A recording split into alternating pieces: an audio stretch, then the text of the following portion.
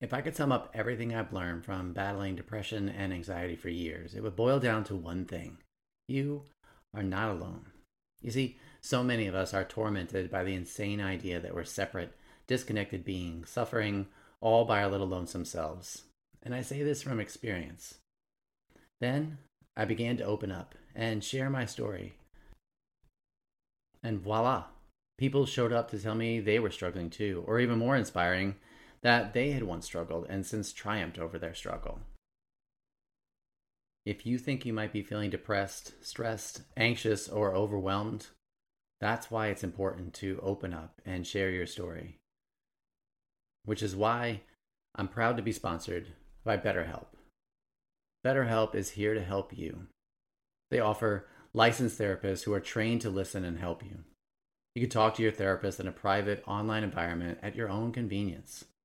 There's a broad range of expertise in BetterHelp's 20,000 plus therapist network that gives you access to help that may not be available in your area. You just fill out a questionnaire to help assess your specific needs, and then you get matched with a therapist in under 48 hours. From there, you schedule secure video and phone sessions. Plus, you can exchange unlimited messages, and everything you share is completely confidential. You can also request a new therapist at no additional charge anytime. So don't wait. Join the 3 million plus people who have taken charge of their mental health with an experienced BetterHelp therapist. Get 10% off your first month today at betterhelp.com/ddbn. That's betterhelp.com/ddbn.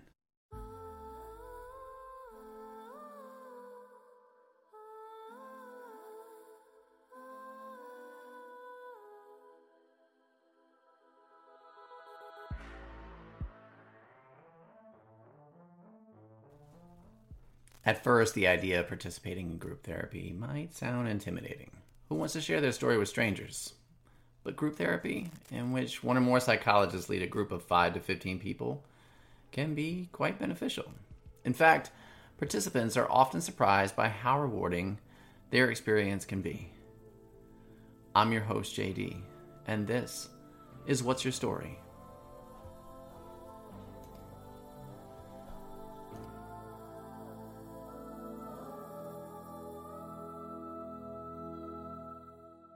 Treading water, sinking farther, screaming that I'm going under.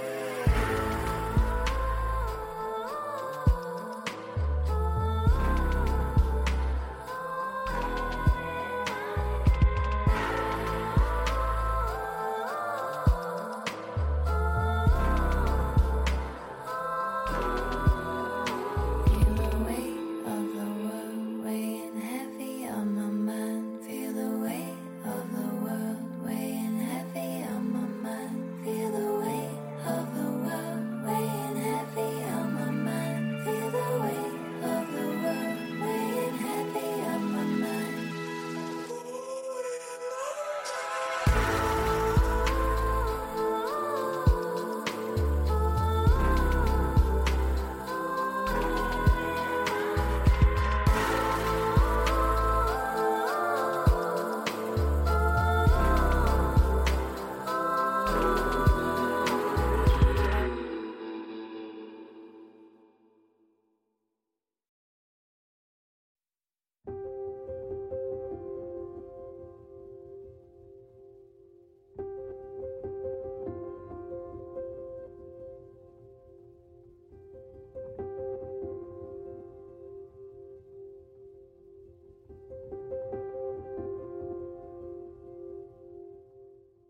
My name is Samantha Colucci, pronouns are she, her, and I first really was open to mental health when I was pretty young.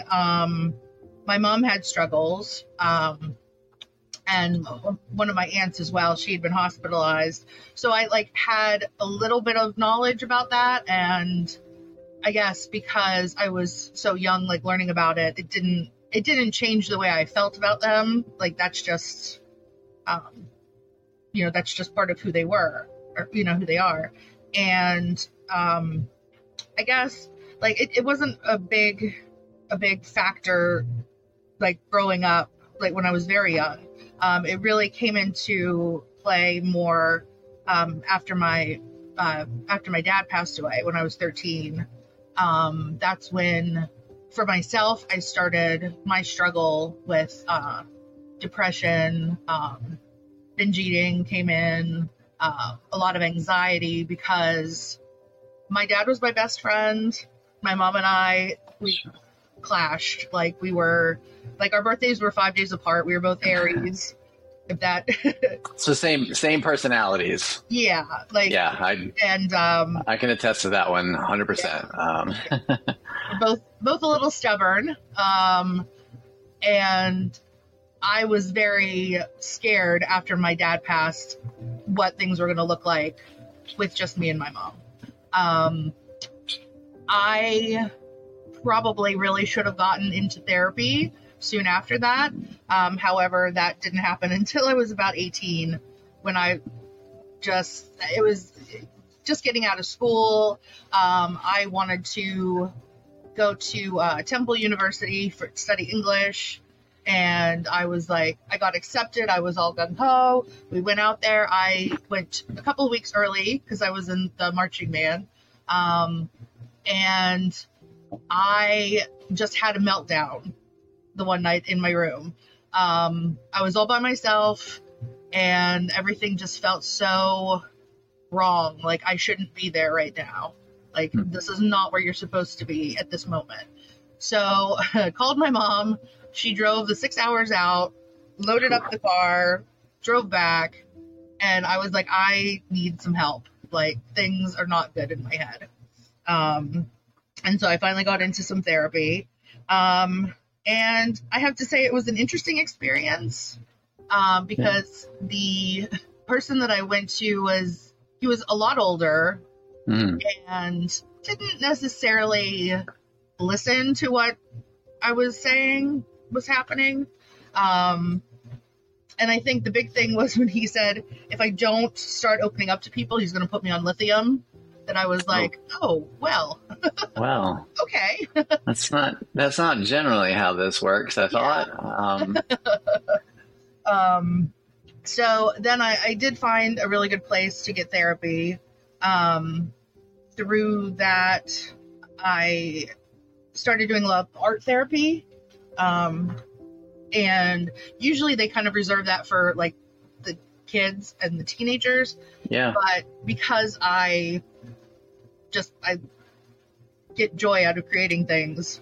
And probably way better than lithium, I'd imagine. Oh yes, definitely. Yeah. I'd much rather sit there and like yeah. draw out my feelings than then suppress them when you don't really, need to have it managed that way. Absolutely. That thankfully brought me to during all that time, my mom got sick. She had a form of Parkinson's disease, and I was taking care of her for the last year of her life. After she passed, because that was basically my job. So I was, don't have, both of my parents are now gone. I don't have a job, feeling kind of down. And my therapist suggested going to the psych rehab that they offered. I went over actually like right after my appointment. She took me over to talk to them, and I fell in love with the group. Like, everybody was so great and open, and it just seemed like a really great environment. So I started doing that. 5 days a week I went. It was like my job. I looked forward to it, and it was like through that I realized that I had always wanted to do something in psychology. Yeah. But I wasn't really sure that what that meant. Yeah. Did I have the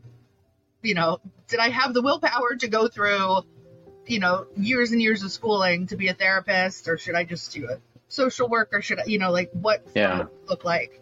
And by being in the psych rehab, like after a while I started running groups and helping running groups.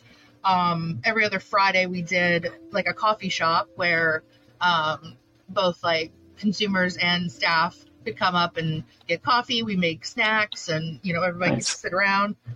I became like manager of that basically, and that was fun, and it was also good to have that supervising role, I guess. Yeah. Because I'd never been in that position that I could before.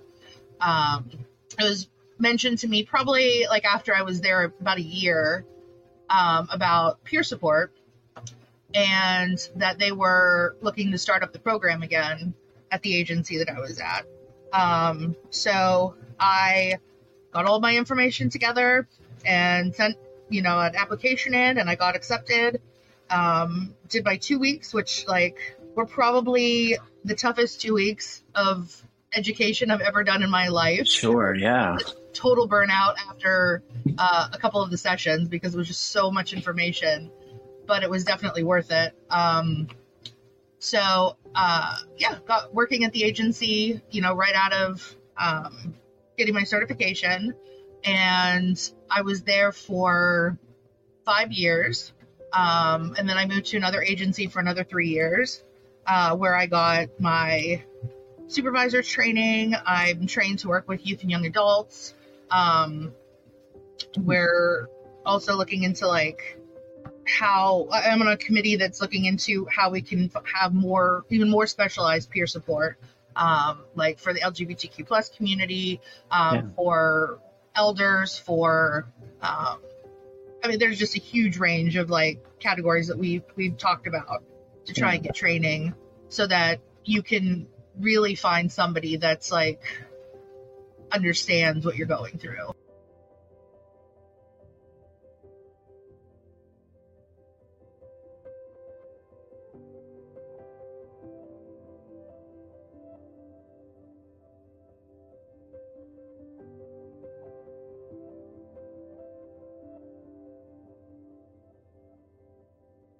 Having a group therapy session or a peer-to-peer support, because I don't think we talk enough about that. Yeah. In terms of the impact and the benefit on mental health. I think that's probably an underlying thought when it comes to Alcohol Anonymous and things of that nature. But I don't think that's something that gets enough light on it shed, that this is another route that you can take if you don't feel comfortable one-on-one. Yeah. Or that it can simply put, that it can be used as a resource for mental health support. Yeah, it's I found it to be very helpful because it wasn't like in a one-on-one situation, you're going to have to interact. You're going to have to, it's and sometimes there might be something that's being discussed that you just kind of want to listen to, or you aren't really sure what to say. And in that situation, being in a group setting helps because you're still getting the information, you're still getting the help, but the spotlight isn't on you, I guess. Yeah. As much. It's also great because you get different viewpoints. Because you're going to have, let's say, 10 people in the room, and they are, they're going to be coming from different diagnoses. They're going to be coming from different lifestyles. They're going to be, different age groups and everything. Because ours was 18 and up. As ours was. And so it was really helpful as well to get that, because especially if you're really, stuck in your problem of what's going on. Yeah. Having somebody else step in and say, hey, have you thought of it this way?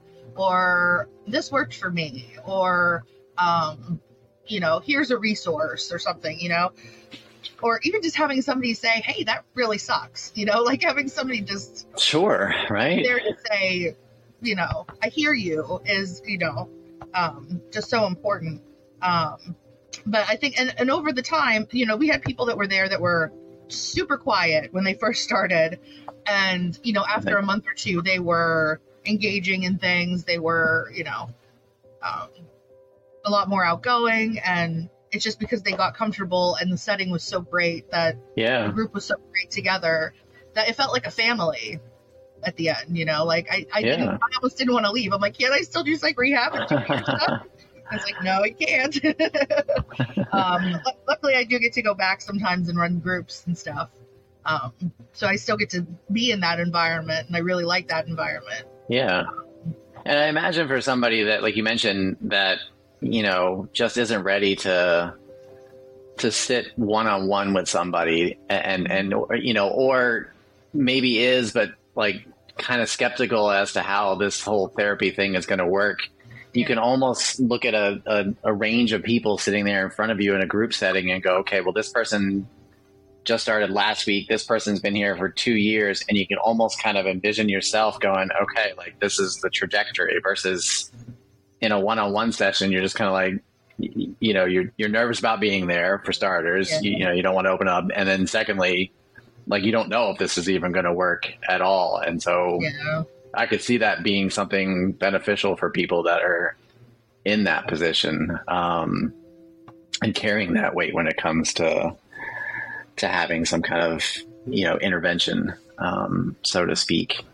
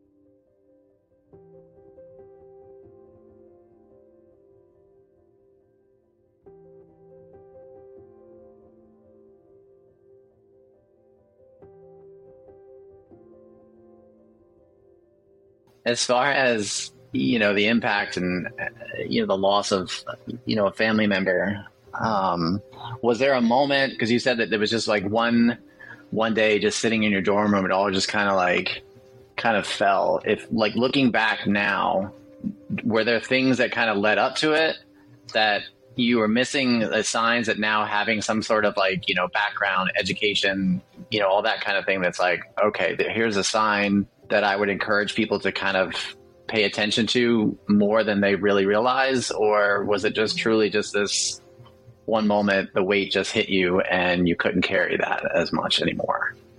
I think there were definitely signs, but I just kind of overlooked them. And I guess everybody else around me kind of did too, because it was never said like, oh, don't you think you should get some help or anything? Or don't you? Yeah.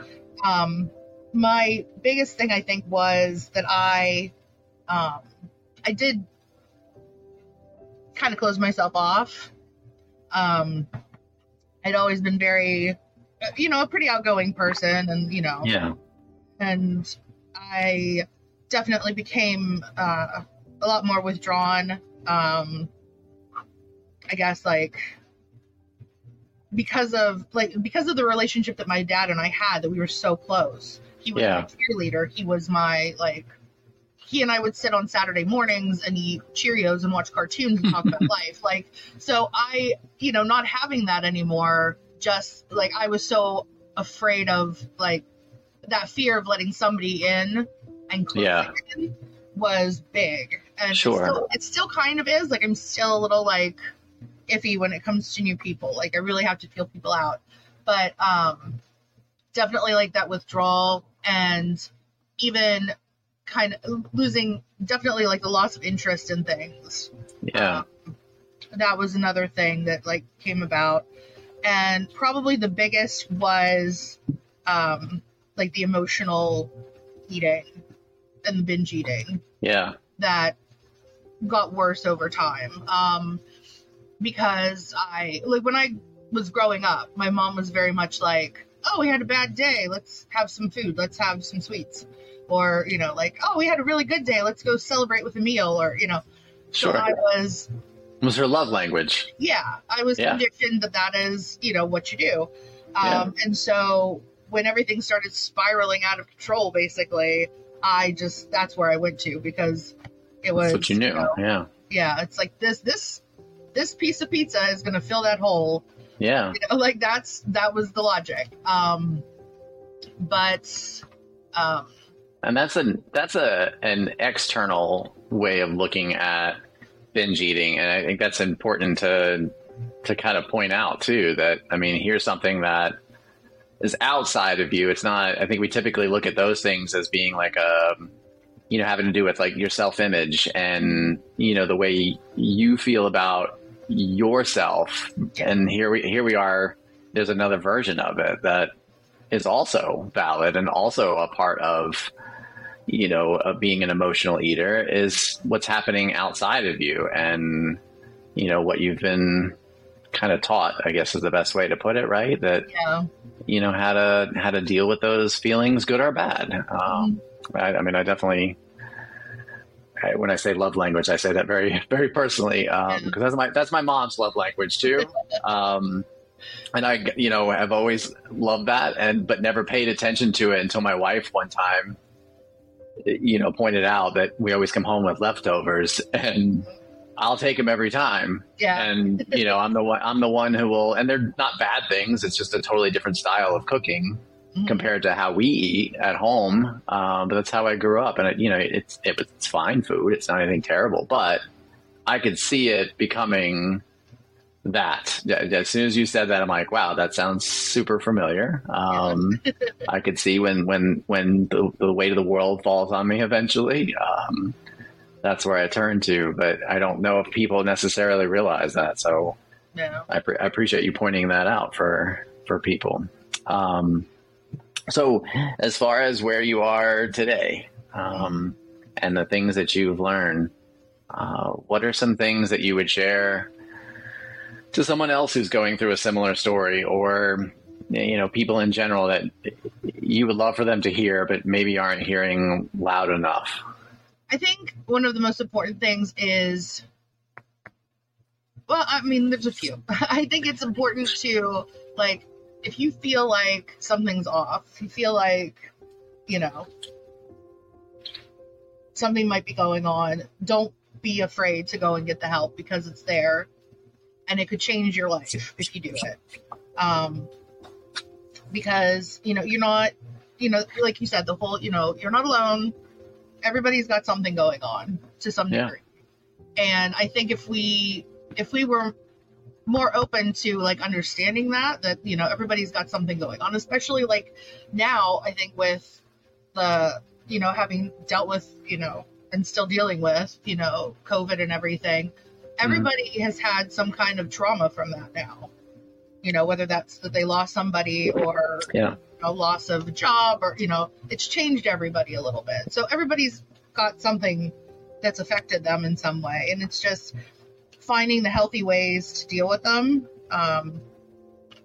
And, you know, finding help, whether that is, you know, maybe you get a therapist, or you go to psych rehab, or you have a peer specialist, or whatever that looks like to you.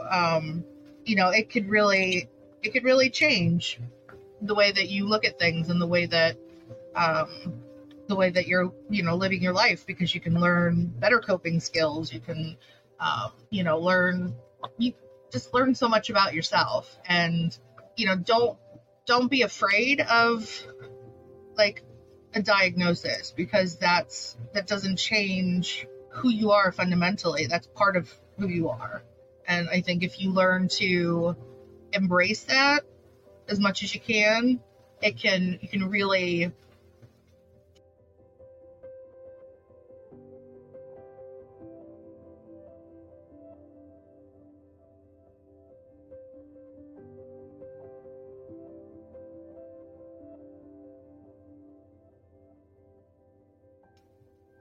ease it.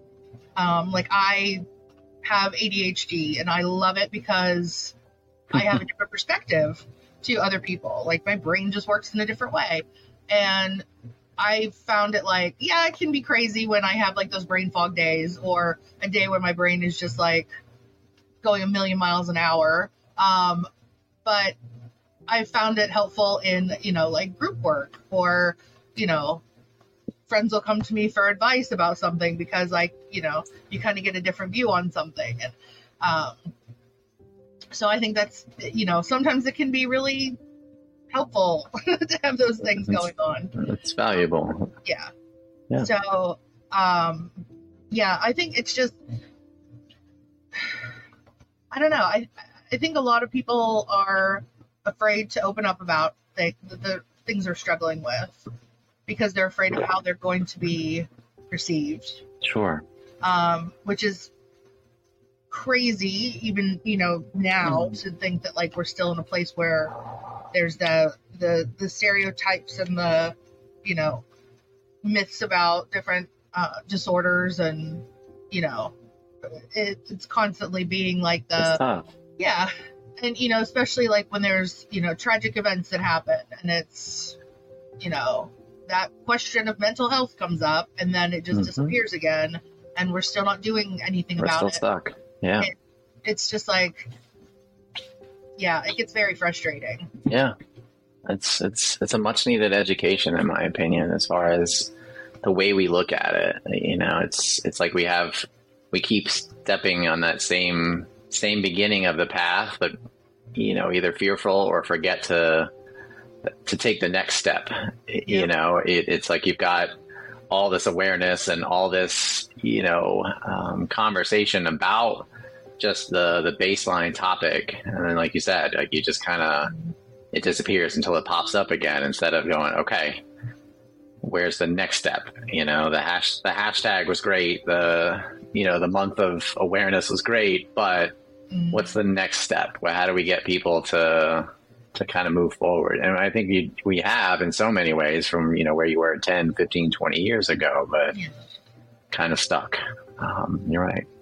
Well, thank you for sharing your story. I truly appreciate it. I mean, it's one step in that process that we're just talking about of helping to educate people, and hearing somebody else. It's like your parents, can tell you all day to do this, that, or the other thing, but until you hear somebody else say it, it definitely helps to do that.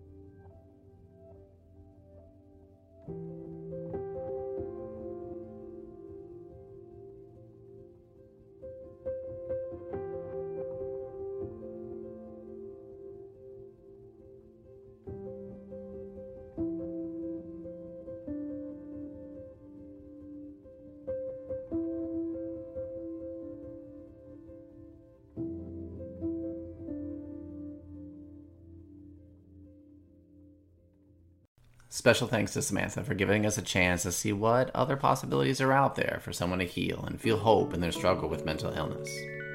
What's Your Story is produced by me, JD, with music by Chad Lawson. The stories, though, just remember, they're entirely yours.